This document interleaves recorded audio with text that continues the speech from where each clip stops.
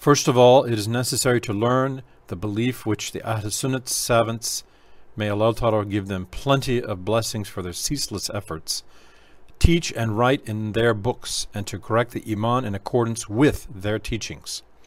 Then we should learn the rules of fiqh, the commands and prohibitions of Islam. We should be steady in doing the fards and be careful about the halals and the harams. Supererogatory acts of worship are worth nothing when compared to the fards.